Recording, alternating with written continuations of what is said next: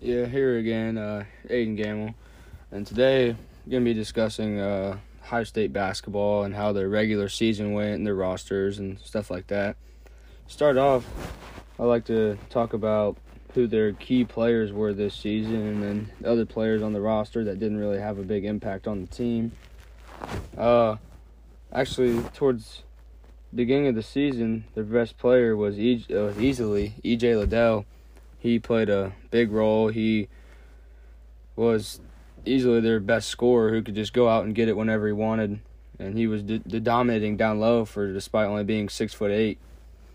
Their next best player was easily Dwayne Washington Jr. He was only a junior this year.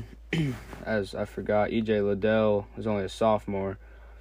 But Dwayne Washington, towards later in the season, became actually their biggest scoring threat.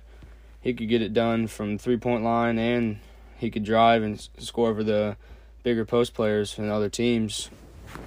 Other starters were C.J. Walker, who's not very big, actually. He's not one of the bigger guards. He was a senior. He's a redshirt senior, a transfer, left-handed guard. Justice Suing is also a transfer. He's only a junior because he transferred in from Cal. And then Kyle Young, he's their dirty player. He goes and battles with big guys despite only being 6'7". He's easily their best defensive player. He'll take on anyone. He'll meet anyone around the rim. Other transfers that came in was Ohio State got the number one transfer in the nation with Seth Towns. He was Ivy League Player of the Year his sophomore year, where he came in from Harvard. He was a big add-on to the Ohio State team this year. Another player who's dealt with injuries his whole career at Ohio State is Musa Jallow. He came on as a freshman, and he's had 2 ankle surgeries since he's been there, and he's still battling injuries now, still trying to get back into the swing of things. They had a big player come in with Zed Key. He's a post player. He's only a freshman, but he's not afraid of anyone. He'll bang with anybody down low. Justin Ahrens, at one point in the season, he was shooting over 50% from the three-point line. He's a lefty. He's only a junior, so he'll be back for another year. And then there's a player that they just picked up in January. He graduated early out of high school, Michi Johnson. Outside threat, extremely quick guard, defends well. Another transfer they had was Jimmy Sotos. He was, not big. He was a little guard who, he came in and he could shoot. He was also a big add-on to the Ohio State team this year. And then they had some other players that rarely played. They have Ibrahima Diallo, who's 7'1", came from Prolific Prep, and he's a big guy, but he didn't really get much playing time this season. They had Jansen Davison Jr., who only came in really at the end of games, not really a threat. Harrison Hoofkin, he's another player who's a walk-on.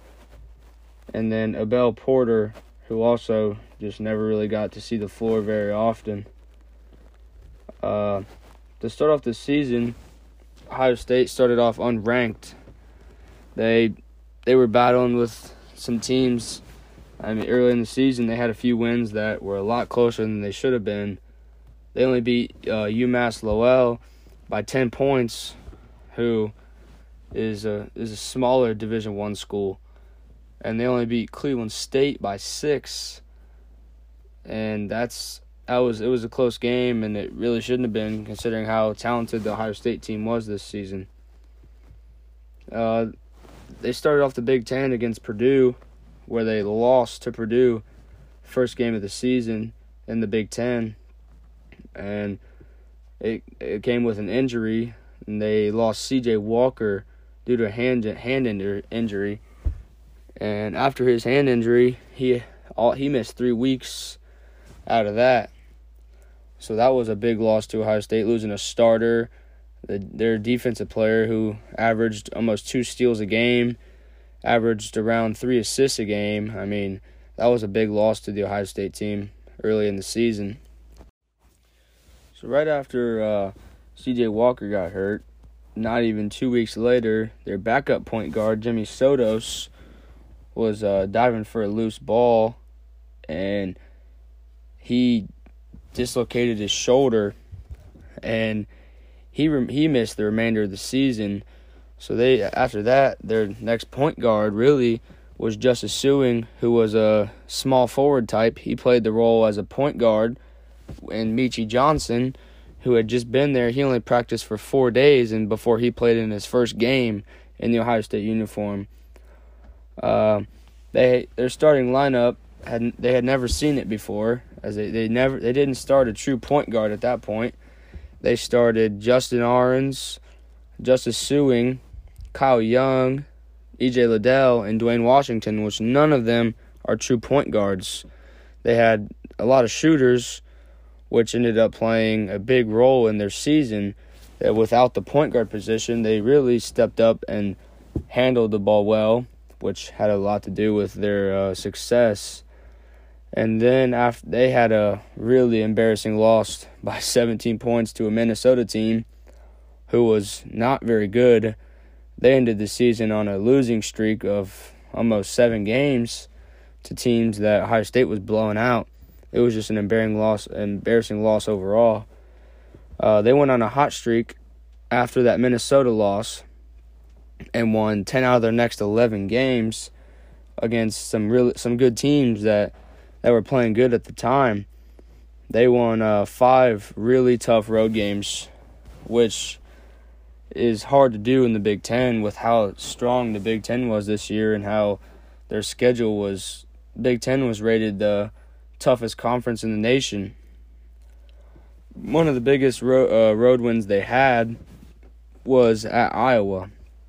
Iowa was number 7 in the nation, and Ohio State was number 4.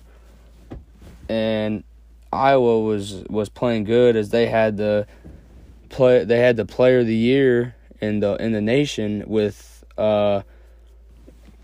Luka Garza, who was a post, but he could shoot the 3, he could dribble. I mean, he was a well-rounded, talented player who gave Ohio State troubles the second time they played him.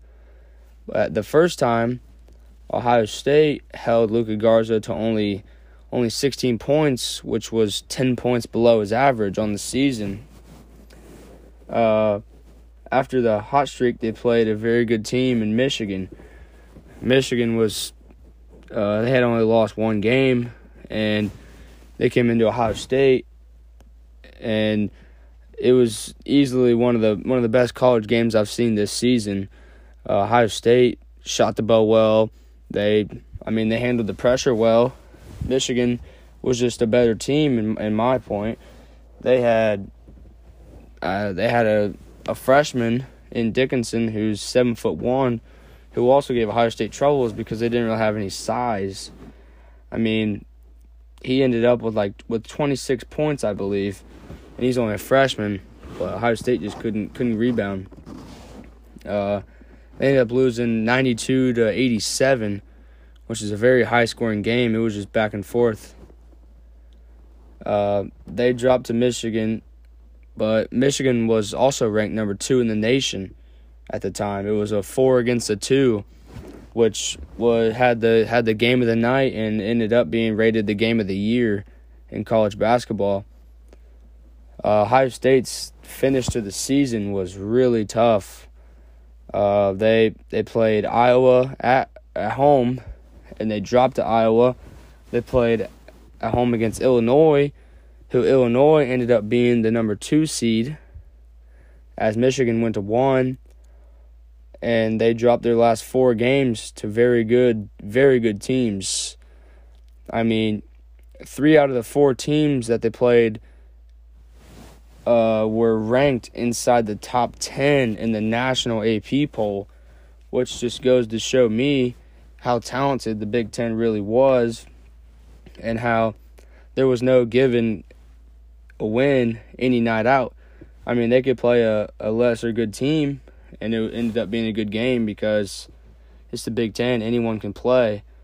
So that really shocked Ohio State going into the Big Ten tournament on a 4-game losing streak, which their momentum was down.